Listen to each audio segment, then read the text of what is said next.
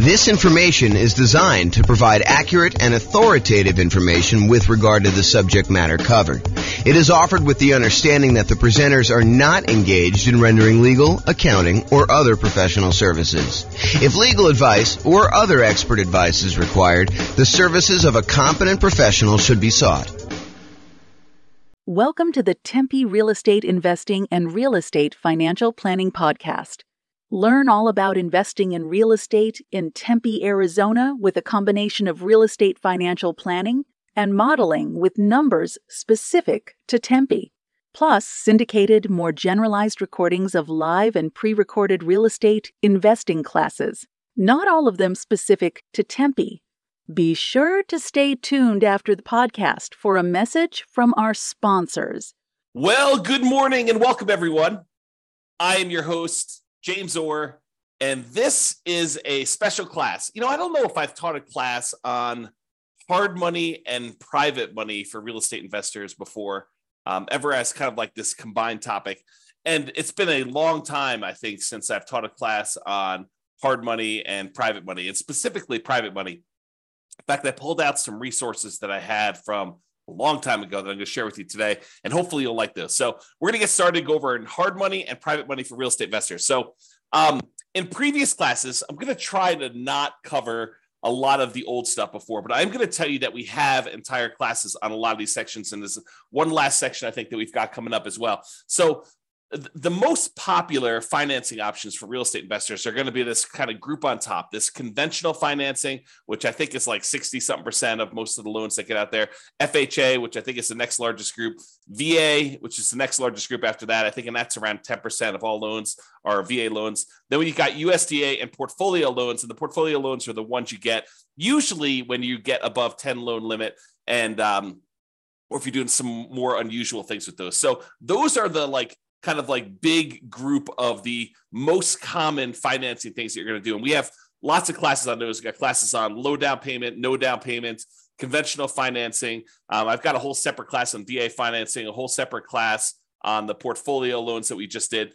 And then you've got this whole secondary group of all of the, I don't know if I'd call them miscellaneous, but they're all these additional financing options that we have covered in some parts and probably need to cover in other parts. And so there's the whole creative financing family, which includes like owner financing, wrap financing, or buying a property subject to the existing mortgage, loan assumption, the lease option, lease purchase, kind of rent to own family, the agreement for deed, the bond for deed, contract for deed, installment land contract, like all those things there. So there's that whole creative financing kind of family of different financing options that are available. And then today we're covering private money and hard money. So we'll go into some detail on those. And then you've got using home equity lines of credit, life insurance policies, self-directed retirement accounts, buying properties for all cash, and then bringing in partners that are usually using one of these other forms, except you're not qualifying for the loan yourself. So I kind of wanted to include all of those as different options. And I think we've got a class coming up to cover the HELOCs, life insurance, self-directed retirement accounts, cash, and partners ones. So kind of like a miscellaneous class to cover those last ones. But today we're going to focus in on private money and hard money. And I'm going to start with hard money. So hard money loans are not usually used when we're doing the nomad strategy, where you're buying a property, moving in, living there for a year. You're buying the property as an owner-occupant, getting usually low or nothing down owner-occupant financing rates, moving into the property, living there for a year. It's a requirement of the lender. You're going to sign a piece of paper when you get these owner-occupant loans that require you to move into the property and stay there for at least a year. And usually it's until you save up enough down payment for the next property. Then you go and you buy your next property, again, usually as an owner-occupant with low or nothing down. You move into that property, you convert the previous one to a rental, and you're able to repeat this until you have as many rentals as you want. So that's the nomad strategy. We don't usually use hard money for doing that particular strategy, nor do we usually use it for doing house hacking. And house hacking is when you're renting out part of the property that you're living in, whether you're buying a duplex and living in one half, or you're renting out a single family home and renting out rooms or something like that. That's house hacking. So we don't typically use hard money for nomads or house hackers. What we do typically use hard money for is buying properties that need to be fixed up and then we're reselling very quickly, or we're doing like a buy, fix up, refi, type of strategy, what some people would call the BRRRR strategy, the buy, rehab, rent, refi, and then repeat. So a lot of folks will use hard money to acquire properties that need a lot of work, because in some of those cases, it is hard in order to get loans on properties that are in really rough shape. In other cases, a lot of people use hard money as a easier to get short-term loan. A lot of times they're going to have really high interest rates compared to what you probably can get if you got more traditional conventional financing. But that's what they're going to use those for. Now, when you do hard money, the property is going to be very important to the lender. They're going to want to look at the property and make sure that they believe that this is going to be a valid, safe investment for them to make. Okay. A lot of times they're going to want to see you buying the property at a very significant discount, such that the loan to value is low enough where if they had to step in because you didn't finish the project or you stop making payments on the loan, if there are payments, sometimes they're not. But if you're unable to make the progress you need to get the property sold, that they can still step in and make a profit, and they feel very, very safe in doing so. So a lot of times they're looking at it and they're trying to determine, does the property support the kind of like loan itself? Now, there are people out there that will tell you, hey, look, when you're doing these hard money loans, they're not looking at you as an individual. They're kind of like ignoring you as the borrower, and they're really focused in on the property itself. And that's the only criteria for being able to get the loan. While I have occasionally seen the rogue, random, rare, hard money lender that will only look at the property, the overwhelming majority of the ones that I've had experience with do look at the borrower as well. So if you think, hey, look, I really want to do this real estate investing, but I've got, ugly credit, or I'm unable to qualify for a loan otherwise, and I'm going to go do this strategy where I'm using hard money in order to do these deals, you may be able to find someone who's willing to make a loan based solely on the strength of the property that you're finding.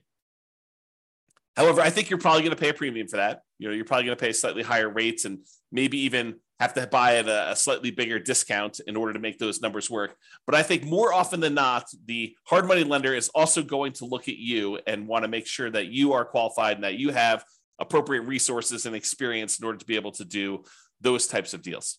Okay. So you can find hard money lenders, but I don't think that is the norm. I'll say it that way. So how much do you usually pay for hard money? So hard money rates are significantly higher than what you're going to see getting conventional financing, FHA financing, VA financing. And it's usually going to be much shorter in term. So what is the typical rate you might see in a hard money loan? Well, it varies quite a bit. And it varies a little bit based on deal flow in that marketplace and how competitive that marketplace is. So you will see a wide range. I think 10 to 15% is what we've been seeing for a while. Is it very possible with the rise in interest rates that these rates are going to be a little bit higher? Sure, absolutely. Could you find a hard money lender who has a slightly lower rate than that? Sure, I think that you could probably find one, especially if you're doing a bunch of deals and you're able to negotiate some really good terms with that particular lender. Also, I want to point out that hard money lenders are in the business of loaning money. We're going to talk about private money here in a second, where private money people are people that are not usually in the business of making loans against real estate. Hard money lenders are in the business of making loans against real estate, and so they oftentimes have programs to do this.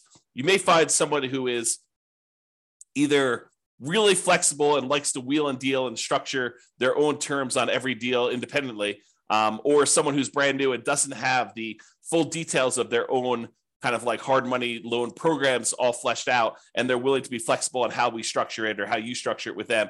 But most of the time, hard money lenders are going to have static programs in place that are like, hey, here's our hard money loan program. Here's the property requirements. Here's the personal requirements for you to do it. And here are the rates for doing it. And a lot of times they'll have rates for, if you've done your first X number of deals with them, or if you've done more than X number of deals with them, sometimes they'll start giving you discounts on doing those. So a lot of times the rates for hard money are going to be in that, 10 to 15%, not unusual to see 16, 17, 18, definitely seen those before. And in addition to the fee of the rate of the loan, they're typically going to charge you points. And a point is a percent of the loan amount that you're borrowing. So if you're going and you're getting $100,000 loan and they're charging you 2 points, then they're charging you $2,000 in addition to the interest on the loan in order to be able to get that loan. And I don't think it's unusual to see, 2, 3, 4 points on those. There are some hard money lender companies out there that they are going and raising money from people in the general public, and the people are the actual funders of the loan. That's where the money is coming from. But the person out there seeking the kind of investors to put in the money for the loans, and then the real estate investors who are buying the properties and they're putting them together, sometimes they will collect the points on the loan. It's a relatively common way to set this up, although not the only way to set this up. But a lot of times they'll say, hey, look, the 15% interest that we're charging you for the loan, the background investor who actually has the money is the one coming in and giving us the money, and they're getting paid the 15%. And then the 3 points or the 4 points or the 5 points or whatever, that is what I'm paid for going out there and putting you two together and coordinating this and overseeing it and managing the process. So that is a common way that we sometimes see hard money lenders set up doing that. Now, these rates can change over time. So you may go out there and be finding 12% today or 15% today or 17% today. And you may find that over time that these rates can vary up and down depending on supply and demand in your marketplace. Hard money loans are often shorter term loans. They're typically not going to be a 30-year fixed rate financing type of situation. Although I've seen some hard money lenders offer like a longer term, sometimes like 2 or 5 year program where they're using hard money loans in order to fund sort of like a shorter term, midterm, I guess it's more of a midterm rental property where you're able to acquire the property, rent it out for a year or two, let things kind of settle in season, and then you're able to kind of replace that loan with some type of longer term financing. But the overwhelming majority of the hard money loans, especially ones that people are using for fix and flips or doing the BRRRR strategy, are going to be in this 3 to 12 month range. And for those of you that are doing the BRRRR strategy, my understanding is that the exit financing requirements have changed recently. And now they are requiring that you actually season the property for a full year. So you'll need to have this hard money loan in place for 12 months to be able to get your kind of like 30-year fixed rate financing on the way out in most cases, unless you're getting creative and using some type of unusual portfolio financing where they're not requiring that in the midterm. Okay, so a lot of times they're going to be shorter term loans, like 3 months on the really short side. 6 months is really common from what I've seen, and I don't think it's unusual to have 12 months. Some of them will structure these things so they'll be like, hey, look, it's 6 months. It's 15% and 2 points in order to get the loan for the first 6 months. After that, if you want to extend for another 6 months, it's another point or two, and the interest rate's still the same for that. And so they may structure it where you have to pay additional points in order to extend your loan for an additional term. So be careful when you're planning this and understand, especially if you're brand new and you don't really have a good understanding of the timeline for how long it's going to take for you to get your property fixed up, on the market, marketed, sold, and closed, because sometimes those things are independent, different time periods for a lot of those. And some people don't estimate that time correctly. They think, I'll get this on the market, I'll get a contract within 30 days, and I'll be closed within 30 more days. And so they can only give themselves 60 days to get the property marketed and sold. And that's not always the case. I'll say that way. So maximum loan to value, this can vary quite a bit depending on which hard money lender you're using. One you hear pretty commonly is 70% of the after repaired value. So if you think about what the property is going to be worth once you fix everything up, a lot of times they will set their loan amount, the maximum amount that they're willing to loan you on that property using a hard money loan, at some percentage of what the property will be worth after you fix it up. Not necessarily of what the purchase price is going to be now. So if you're able to purchase the property for less than that 70% of what it's going to be worth when it's repaired, a lot of times hard money loans can be nothing down, where you're able to acquire the entire property with no down payment because you're buying it at such a big discount that you're able to acquire it below 70% of the loan to after repaired value, as an example. Now, this isn't set in stone, so it's not like every single hard money loan is always going to be 70%. I've definitely seen ones lower than this. 65% is another pretty common one. I've also seen, especially in really hot, fastly appreciating markets, where some hard money lenders have gone as high as, I've seen 80%. It's possible they had even more than that at different times, but realize that these maximum loan to values do vary. They can be negotiable, although if you are relatively new and you've never done one before, your negotiating strength is relatively weak. unless you just happen to find, the right guy who's kind of willing to do that to kind of negotiate with you.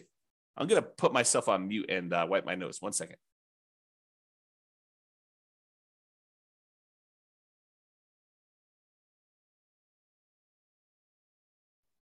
Okay, I'm back. Sorry, I had to wipe my nose there.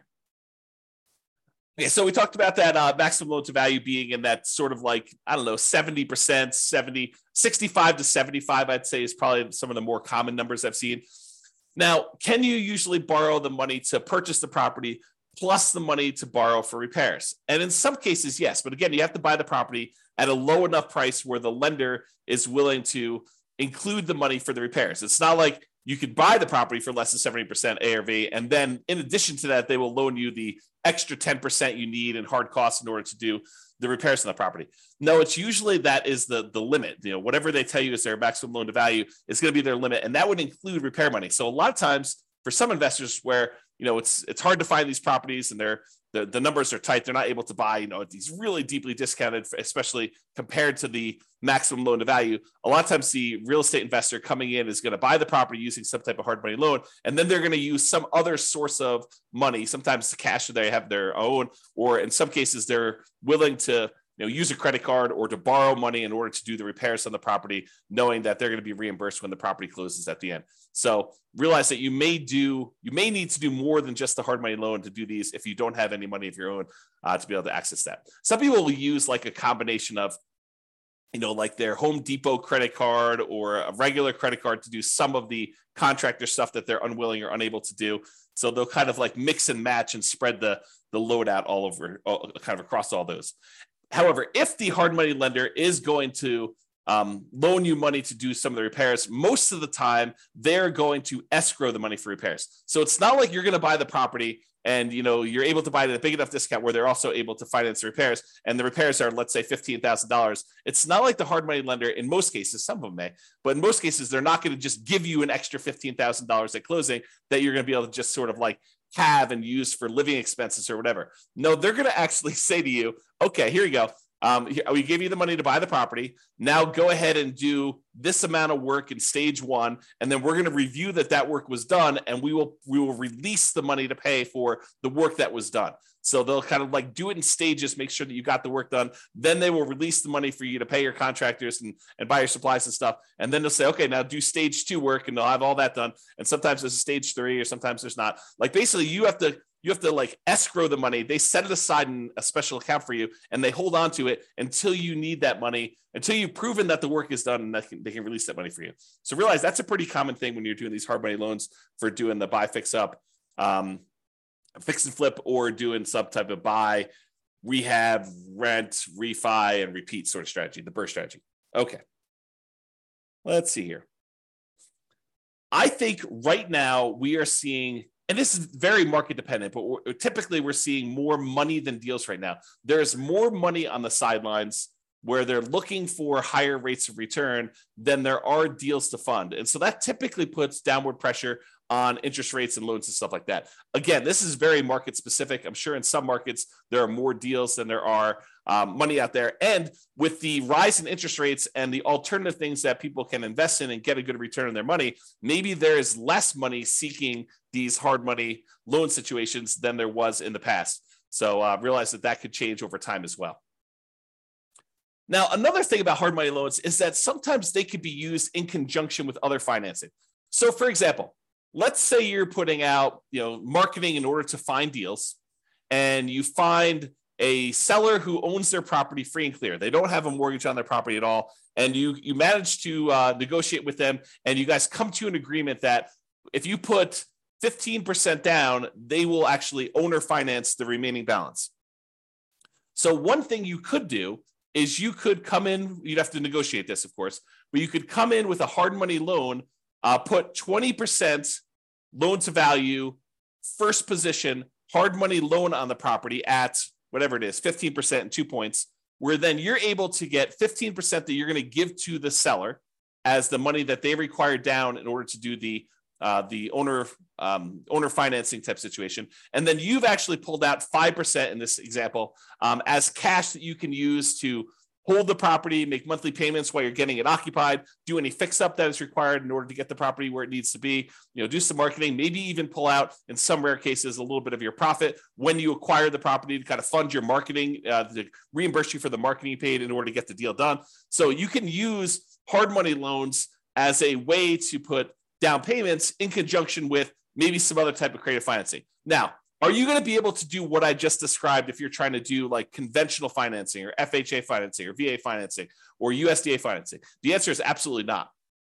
So the only way you're able to structure this, where you're able to use a hard money loan in first position and have the seller be in second position, is with some of these creative financing deals like owner financing, or probably not even if you're doing subject to, although I guess you could get creative and structure these with subject to or wrap financing, but they're a little bit less obvious to do.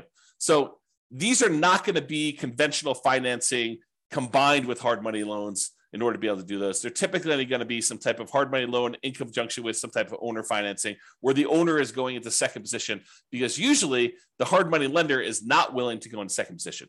You may be able to find a rogue hard money lender who's willing to go into second position as long as you're at a low enough loan to value and they understand the risk that they're kind of going in, and they may charge you a much higher rate for doing that and higher points. But most of the time, the hard money lender wants to be in that first position when you're doing those loans. Okay, I'm going to talk very briefly about kind of a side note related to hard money loans. And Terry says a lot of hard money lenders don't allow a second position lien. Yep, I think that is true, Terry. If the loan to value is low enough, though, there are some hard money lenders who would absolutely be willing to be in first position with a very low balance loan. For example, you have a $200,000 property and you want to borrow $40,000 on that thing, and you want to use a hard money loan to do that, and the seller is in second position. I think a lot of hard money lenders would allow you to do that. Again, it's negotiated. Not everyone is going to do exactly like that, but you're right. There are some that will not allow a second position, especially if it's a high second position. Like you're borrowing 70% loan to value and they have you put a 30% second there on there for the rest of the money. That's probably not going to fly. Okay, so let's go off on this side note. So on the side note about real estate investors, some real estate investors, I'll say, and it's more than just like onesie twosie. I think there's a good percentage of folks, some real estate investors aspire to eventually be hard money lenders. They think to themselves, say, look, eventually I want to get to the point where I've got a bunch of rental properties, but I've also have a lot of cash on hand, and being able to take the money I have and use that to make hard money loans and get 10, 11, 12, 13, 14, 15% return on my money. That seems like an attractive proposition for people. And I think a lot of them believe, and I think this is an incorrect belief, and I'll explain why here in a second. They incorrectly believe that, if I've got $1 million and I'm getting 12% on my money, then I'm getting $120,000 a year that I can live on if I'm getting 12% of my money and I'm doing hard money loans. What they fail to realize is a couple things. Number one is the utilization factor.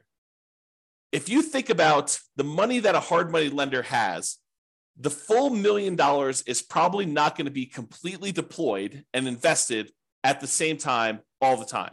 So what it typically might look like is the hard money lender might say, okay, I found an investor who's doing a deal. I'm going to loan them $200,000 on this deal, but I still got $800,000 sitting somewhere else and I'm earning not the 12% on, okay? And then they go and they find another investor, and the other investor says, okay, I need $300,000. They make a $300,000 loan, and now they've got half of their $1 million out at that 12%.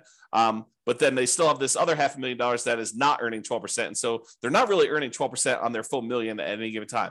Then another one comes along and they have $200,000 more out. So they have $700,000 out, but then the first one gets paid back. And so they no longer have that $200,000 out. So now they have $500,000. And then, another investor comes along and they want $600,000, but they don't have $600,000 now because they only have $500,000 left. And so there's this problem of, how much are you utilizing the $1 million or whatever you have as your kind of like investment portfolio for making these hard money loans? And most of the time you don't have all of it out at all the time.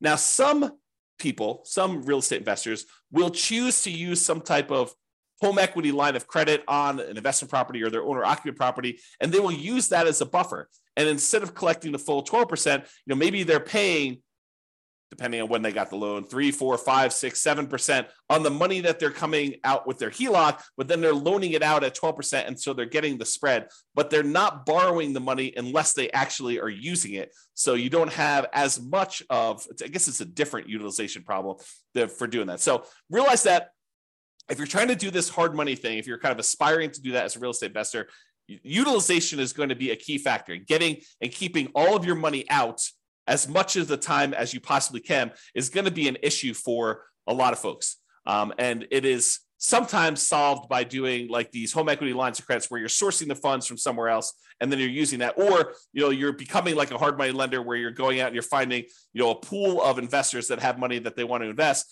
and then it's really not your direct problem. And I say direct because it is a problem for you that your clients don't have their money kind of out and invested all the time, and then you're kind of using your uncle who has $1 million. You're saying, hey, uncle, you've got this home equity line of credit for $1 million. Why don't we, loan this money out to someone at, 12% or 15%. And you're sort of like overseeing the deal and finding the real estate investors who need the money for the hard money loan. And maybe you're collecting the points and maybe you're participating in the percentage they're earning or not. But then your uncle's borrowing the money at 5% and he's getting 11%, you're getting 1 point, like there's all these different ways to structure it where you're going out there and you're starting the business of doing this. I'll also point out, which we'll talk about here when we talk about private lending, is that if you're the one that's going out and you are coordinating, bringing in investors and making these loans on properties, that you probably do need to be licensed. And the licensing may vary. I'm not an expert on licensing by any means. I did talk to my own personal attorney, and I chose to get licensed with the state of Colorado when I was raising private money. It actually was a mortgage, is a special license. It's a mortgage broker dealer license where we're able to create security instruments, basically loans on properties secured by real estate, and you're finding people who want to borrow or loan the money for you. So realize if you're doing this thing where you're doing hard money loans, you're becoming a hard money lender, you probably want to get licensed or at least have a consultation with an attorney to find out what the attorney recommends you get licensed, if at all, in your particular market. Okay, the second part about this, investors aspiring to be hard money lenders, is this idea that you should live on that full interest. So you think, even if you could go loan $1 million out and collect 12% per year, $120,000, a lot of investors think, oh, I can live on that $120,000 and I only need this $1 million and I'm able to collect 12% per year return on that. And so really I'm getting $120,000 a year that I could live on. That's not how that works. If you've studied any type of retirement planning, especially folks in the financial independence, retire early, the FIRE motion, kind of like group of stuff, you'll hear about this concept of the Trinity study or the 4% rule. And what the 4% rule says, the 4% safe withdrawal rate rule, basically says that if you have a certain amount of money invested, and typically they talk about investing in stocks or bonds or something like that, although it does apply to this as well. I'll explain that here in a second. But if you go and you actually have $1 million invested somewhere else, it is, in most cases, you are less likely, there's a low probability that you will run out of money if you take 4% out each year, adjusted up for inflation. But you're not actually taking the full amount that the money is being used for. So for example, if you have $1 million you're investing in stocks and bonds, and that as a whole is earning you 8% per year, you're not taking 8% per year out. You're taking 4% per year out. And part of that is because sometimes money goes up and sometimes money goes down. Like the returns on the stock market, sometimes they're up, sometimes they're down. More return in the bond market, sometimes up, sometimes it's down. And for the same reason, sometimes when you make investments in real estate, like as a hard money lender, some of these deals don't always go the way you want. Sometimes they go bad and you end up losing money on them. And so you should not think that you could take the full 12% and spend that. You should think of it as another amount of money that is invested in something and use the same, whatever your version of safe withdrawal rate is. Most cases it's going to be between 3 and 5%. I think that's with 4% being the most common that we hear most. But 4% of the money coming out, not 12.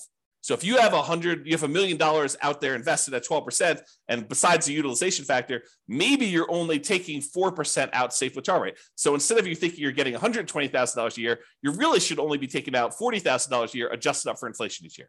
That's the difference. And that's, I think, what a lot of folks who initially aspire to being a hard money lender don't necessarily realize. Okay. All right. With that being said, that is pretty much hard money. For those that are on that have questions about hard money, you're welcome to queue those up. I will cover them after I cover private financing. At least I will try to do it. I'm going to cover private financing, and then if you have any questions about that, please queue those up, and I'll usually handle those at the end as well. Okay, so now let's talk about private financing. We've talked about hard money lenders. Hard money lenders are people who are in the business of making loans against real estate. Private financing are those that are not necessarily in the business of making loans against real estate, like grandma. So you're at Thanksgiving dinner, you're talking to grandma about this new real estate investing thing you're doing, and you're kind of venting to grandma that you're having to pay 15% in order to get these hard money loans in order to buy these fixer-upper properties that you're kind of using. And grandma's like, that's crazy. I've got my money in CDs at the bank, and I'm only earning 3%. And she's like, why don't I loan you the money and you can pay me 6%? And it's a lot better than you paying someone else 15%, and I make money too. And you're like, grandma, that sounds like a great plan. I'll go ahead and use you in order to do my loans on the future property. And I don't have to go use this hard money lender anymore. And it's cheaper for me and it's better for you. Okay. So that's the idea behind private financing. We don't typically use these for nomads or house hackers. If you're doing that nomad strategy or the house hacking strategy, most of the time, you're going to want to get these 30-year fixed rate, long-term financing loans from the bank to do this. You could use private financing, but most of the time we're getting a bank to loan us money at these really great interest rates to do that. So not typically used for nomads or house hackers. It typically is, excuse me, let me clear my throat 1 second. I'll mute myself again. Okay, I'm back.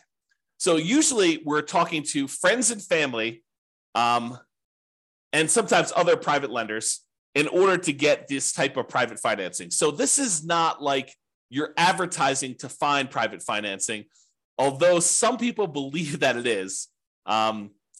So most of the time, this is going to be people that you know. You're going to be out in the street, and you're going to be talking to them. They're going to say, what do you do? And you're going to tell them, I flip properties. And they'll be like, oh, that's super interesting. What do you do here? And you kind of explain to them, well, I go find these really these properties that need a lot of work. I usually bring in somebody who is, looking to get a better return on their money. And I use their money in order to, buy the property, and I pay them a really good return on their money. And I do the fix up, and then I sell the property to a family who really wants a really good, nice property in their market. And they buy that. And then I pay back the lender who did the money with some interest on it. And they're really, really happy. And I help the family, I help the lender, and I kind of do that. And as you describe this, they're either thinking to themselves, that's awesome. I would like to do the fix and flip myself. Or sometimes they're like, well, how much are you paying to do your loans? Because I've got money to invest. And that's how you tend to find, it's oversimplification, but that can be a way for you to find these kind of like private money loans for doing that. Private money financing typically is more flexible than banks and can be much faster to close. Imagine someone's got $1 million sitting on the sideline and they want to get it out there and invested, and you've got a deal and you need to close in 3 days. Well, it's a matter of them being able to go down to the bank, get the money in order to be able to have you wired to the title company in order to close on it. So it's faster to do these a lot of times. The relationship is extremely important when you're doing these private financing. It's really their trust with you is going to be a major factor in doing this. Unless they're sophisticated and they're analyzing the deal and underwriting the deal themselves, most of the time they're trusting that you are going to take care of them, that you're the expert, that you know what's going on, and that you've qualified this as a good deal, and that you personally are guaranteeing the loan and are going to pay them back. Okay, so that's really why the relationship is still important there. So your financial statements is probably still important. However, they may never ask. Okay, but they may ask you, hey, have you done these before? You may see like the normal range of questions that someone who is skeptical about giving someone that they know at different levels. If it's grandma, she probably knows you pretty well, but this could be, a coworker or something like that who but doesn't really know you super, super well. So they may ask you some questions about your financial situation in order to qualify for that. What is the typical range for private financing? It's all over the place. It's whatever you can negotiate, but I think in that kind of like 4 to 8% range is probably in the ballpark, probably more toward the higher end with interest rates going up. And this can change over time. As money becomes more expensive, people feel less compelled to move to do something like this when they can get 5% in a CD. So if we see CDs go up to 5 or 6 or 7%, then, they may want a premium over what they can put in a CD and get as a return on that. So the range can vary. It's completely negotiated between you and the private financing person. But, typically in that, 4 to 8% range can be there. And I think over time you find cheaper money, right? You go ask the first person, they tell you 10, and maybe you use 10 on a deal, but you're constantly looking for someone else to borrow the money. And when the next person asks you kind of like, how much are you paying? You tell them 9. And if you find someone who's willing to do 9, then you start using the 9 person, you stop using the 10 person, and you kind of work your way down until you find more and more reasonable money over time. And some real estate investors will actually, they'll have money out on deals, especially if they're using private financing for more of like intermediate term deals instead of doing like 3 or 6 months or a year. Maybe they have got like a 5-year term on their money. And if they've got lower money than what they currently have out, they will replace it and pay the old person back. So for example, let's say you have a deal where you've got money out and you can have that money out for 5 years. And let's say it's at 7%. But then you're talking to someone else and you're telling them, okay, we're probably loading in the 6.5% or 6% range if we're doing these hard money loans, or the private money loans rather, for the next 5 years. And they're like, well, I've got, $500,000 I'd like to place right away. And you're like, okay, well, I can replace you. I can replace someone who've got a little higher financing. Are you okay with that? And you kind of work it out between all of them. And you replace the higher 7% ones with now 6.5% or 6% money. And you're able to kind of like do that. Now, the other thing you could do, this is like part of the negotiation strategy if you decide this is a way you'd like to operate, but you could tell people, look, I've got, $500,000 out right now at 6%. If you want me to place your money right away, it'd have to be good enough for me to be willing to pay off that 6% one and have your money out there. They may say, well, I'd be okay with 5.5 as long as you're using it right now and you're going to keep it out there for 5 years. So you negotiate the terms of whatever you're willing to do. And then you could kind of use the existing financing you have in order to improve your position and kind of do that money there. Okay. With that being said, I want to warn you about something, and I want you to understand why this can be potentially problematic and why we're specifically talking about it with private financing. So sometimes you will go find a private financing person who is wanting to loan you money where they don't need the money right away. They don't need the return right away. They're kind of like okay with getting a really good return, but they don't necessarily need the cash flow right now. So for example, one of the more common ones is someone has a self-directed retirement account where they want to loan you the money. Whether they get paid interest monthly or they get paid their interest all in one big lump sum at the end when you pay back the entire loan, they don't care because the amount of money in their account is not actively being used as they're kind of like growing this account there. So they don't really care if you're making monthly payments. So you're really putting their investment into the deal, and their deal, the amount that you owe them, is actually increasing over time. And there may be some advantages for you to do this. I'm not going to get into deal structuring, but there may be some advantages for you to do this for improving cash flow or how you're structuring this, where this is advantageous to you, not having to make this monthly payment, at least in the short term. And so they've got, let's call it, let's say they did a smaller loan. Let's say they did a $100,000 loan on this, and they're actually allowing their interest to accrue. So at the end of the year, let's say they're getting 6%. So at the end of the year, they owe, you owe them 106. They've earned $6,000 on the $100,000 that they have out. And then the next year, you owe them 6% interest on the 106. So it's 1012 plus a little bit extra for the interest on that. So really over time, their balance is growing, and that's happening there. And then eventually you decide to replace the money that you owe them with another private lender. And you go and you pay back this $100,000 original loan plus the $6,000 in interest plus the, let's call it $7,000 interest in year 2 plus the $8,000 in interest in year 3. So you're paying them back their initial investment plus the returns that they earn. And you're doing that with money that you're bringing in from the outside from another investor coming in. What does that sound like to you? It should sound like a Ponzi scheme, because you're actually paying off the previous investors, their initial investment, and the return that they've earned with new money coming in from another investor. So it should sound like a Ponzi scheme to you, because that's what a Ponzi scheme is, right? And then a person who's coming in, they're collecting money and they're paying out the returns and stuff by another investor coming in. So you inadvertently, without really thinking you're doing some type of Ponzi scheme, you actually came in, you said, okay, we structured this great loan. You're happy getting, the amount of money you borrowed and some interest on it. And we're allowing that interest to accrue, which is totally fine. There's nothing wrong with that in and of itself. And then over time, you're like, okay, now you want to get out of this loan. And maybe it's as innocent as that, right? They call you and they're like, hey, look, I finally need this money out. And you're like, hey, no problem. I'll replace you with another one of my private lenders. And you come in and you bring in another private lender to pay off that $100,000 plus whatever they own. Now you've inadvertently kind of like formed this Ponzi scheme situation where you're paying off an old investor with a new investor, and you're paying them their actual returns using that. So you got to be really, really careful that you don't structure this, and get advice from an attorney to avoid this situation if it comes up for you. If you're, and even even the idea of replacing the loan is kind of on this borderline edge of this Ponzi scheme, right? Like you're taking one investor's money and you're replacing it with another investor coming into the deal. So definitely talk to your attorney and make sure that you feel really comfortable with the way that you're structuring these and you're doing that. So that's what I wanted to warn you about. It's kind of like this concept of inadvertently setting up a Ponzi scheme to do this. And we don't usually see it as much with commercial lenders. Maybe the commercial lenders don't care. Maybe, it probably is, now that I think about it, it probably is that the organizations that are going to come after you for doing these Ponzi schemes, they're trying to protect the public, not necessarily a commercial lender who is making these conventional FHA, VA loans where if you do a refinance there, they're like sophisticated institutional type of people that know about these loans. But someone who's a consumer on the street, they're trying to protect the consumer. It's a consumer protection law and situation in that particular case. Okay. So I wanted to cover that in case you never thought about it that way.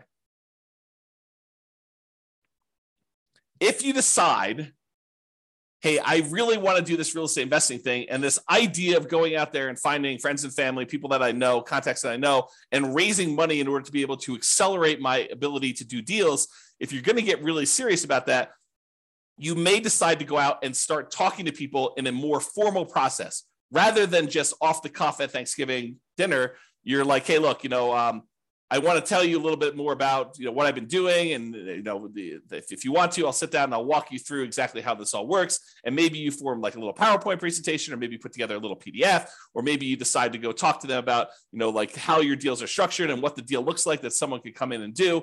So eventually, if you plan on doing this more than just like a off the cuff one-time deal with Uncle Joe or grandma, and you decide you want to go out there and make this part of your business, you're probably going to want to formalize this a little bit more. So I will share with you, for the folks that are kind of like got access to the recordings and stuff, I will share with you an old PDF. I'll kind of let you glance at it really quick, but I'll share with you an old PDF that you may want to use as sort of a very rough sample starting point of what you may want to use as a baseline for creating your own private financing presentation there. Now that I've said that, and you're going to start getting more serious about raising private money and going out there and doing this repeatedly, I want to talk to you about just the tiniest bit, because I'm definitely not qualified. I'm not an attorney, but I want to talk to you a little bit about soliciting and licensing. So if you are going out and you are soliciting people to make an investment and you're creating a security instrument, you're basically creating a security. Someone gives you money and they're relying on you to get a return from that. And you're having that secured by real estate in this particular example. So you're going and creating an investment for them where you're collecting money and you're advertising. Even if it's word of mouth advertising and talking to people about it, that is still a form of advertising, even if it's not printed. But if you're going to go and do that, you need to become aware of the licensing laws required and the advertising restrictions that you have by doing this type of solicitation. So this is sort of I'm not going to teach you to go do this because I'm not an expert on it and I don't know different states' laws and stuff like that. But I will tell you, I did talk to my attorney when I was doing this more seriously. And my attorney advised me to go get the license that I was required to do, which I told you in the state of Colorado. I don't know what it is in your other states. It's a mortgage broker dealer license. That's what it was. And there were definitely restrictions on what you can and cannot say and what you can and cannot advertise in order to do this. And so realize that this is not a Wild West. You can say or do whatever you want. You got to be really careful about promising returns. You got to be really careful about letting them know about the actual risks that there are for them to invest in this stuff. This is not a riskless investment, like really nothing is, as we found out recently by putting money in the bank with FDIC insurance. This is not a riskless investment either, and they should understand what the risks are. And you probably should have written risk disclosures prepared by an attorney, and you probably should be licensed. This is the weird thing, right? Like if you're going to go do a single loan with grandma, do you need to be licensed? Maybe, probably, but this is sort of like, you speed once. Can you get in trouble for doing that? Sure. Are you likely to get in trouble for doing that, especially with grandma? Probably not. But realize that, you may want to consider getting licensed and learning the rules and regulations for doing this. This is not like a open world where you can do whatever you want there. That's kind of what I'm pointing out there. So I will share with you that you probably should get licensed. I went and got licensed with a mortgage broker dealer license with the Division of Securities. And then they have oversight in what you do. They want to approve things. They want to review your things. They want to review your documents every once in a while. So they'll want to go and make sure that you're doing everything correct. All right. One other thing I'll point out to you. I'm going to share with you the business card I had and what I thought was a good way to do it, but you'll want to definitely check with your attorney to make sure that this is in compliance and that you're allowed to do it. So this is a really old business card back from when I was doing this. I'm, not really raising money anymore. But basically it was like a typical, I buy houses and apartments kind of thing in here. It had my contact information, my name, address, and website and stuff like that. I don't even think the website's up, so there's nothing really to go look at on there. And then on the top here, this is the back of the business card. Besides the creepy kind of shadowy, my face there and there. This was the way that I expressed to people that there were opportunities to invest is I disclosed my licensed situation. So this is sort of like what I would refer to as licensed disclosure marketing is probably a good way to describe it, right? You are disclosing to someone that you are licensed and that this is a licensed activity. And by disclosing that you're licensed in a licensed activity, you imply that there's an opportunity there for some people, right? So licensing disclosure for private investors looking to earn returns from private real estate notes. So I'm giving them a notice telling them there's a licensing disclosure here. Notice. And then it was my LLC name here. The one that was the mortgage broker dealer licensing is a mortgage broker dealer licensed by the Colorado Division of Securities to create notes paying interest secured by a deed of trust on real estate for private individuals seeking those investments. And then I had my personal name is a licensed mortgage sales representative for that thing. So I just disclosed to them through my licensing disclosure that I am licensed to do this in case you had an interest to do that. So that was sort of a possible workaround for directly soliciting for these loans is that you actually advertise your licensing and that this is a licensed activity and you can kind of get people there. Okay, so this is a kind of like really quick, big picture overview. I realize you can't see all this stuff, but this is all of the things in my private lender program, kind of like PDF that I would hand out when I'd sit down with someone to talk to them about doing private loans. It's a 25-page document, and you could just kind of get a glance at what's going on there. But I will upload this to the place where I'm going to post the video recording. So if you are accessing that, look for the link if you're watching the recording after the fact or whatever it is there. Okay, so that's all I got on private financing and the hard money lending. If you've got questions, go ahead and queue those up, but I'm going to kind of go through the conclusion here. So many traditional long-term buy and hold real estate investors will choose to use some type of conventional financing, then portfolio financing. So they're not going to deal with hard money lenders or private lenders at all. Many house hackers and nomads are going to choose to utilize like the low and nothing down financing options like VA loans and USDA and FHA and conventional loans. Those buying apartments of 5+ units will likely be utilizing commercial financing, which we covered, I think, yesterday.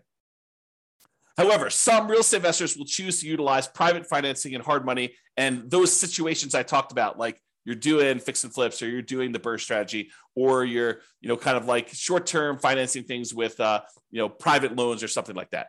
So this is especially true for those that are doing that. So that is all I've got. Any final questions before we end for today? You guys have been really quiet. Besides Terry. All right. Doesn't look like there's any questions, so I'm going to call it. Thank you, everybody. We will see you tomorrow. You're very, very welcome, Terry. See you all tomorrow. Bye-bye for now. With home prices up, mortgage interest rates up, and rents up, but not quite enough to counteract the higher prices and interest rates, cash flow on rental properties in Tempe is harder than ever. Book a call with the Real Estate Financial Planner to apply our proprietary 88 strategies to improve cash flow on your rentals. See the show notes for a link to schedule your call and improve your cash flow today. If you're a real estate agent, lender, or professional in Tempe that wants to help our real estate investor listeners, consider reaching out to learn about collaboration opportunities with this podcast. We'd love to add more value to our listeners by having you assist our investors buy, sell, and finance their real estate investments. See the show notes to schedule a call to discuss collaboration opportunities.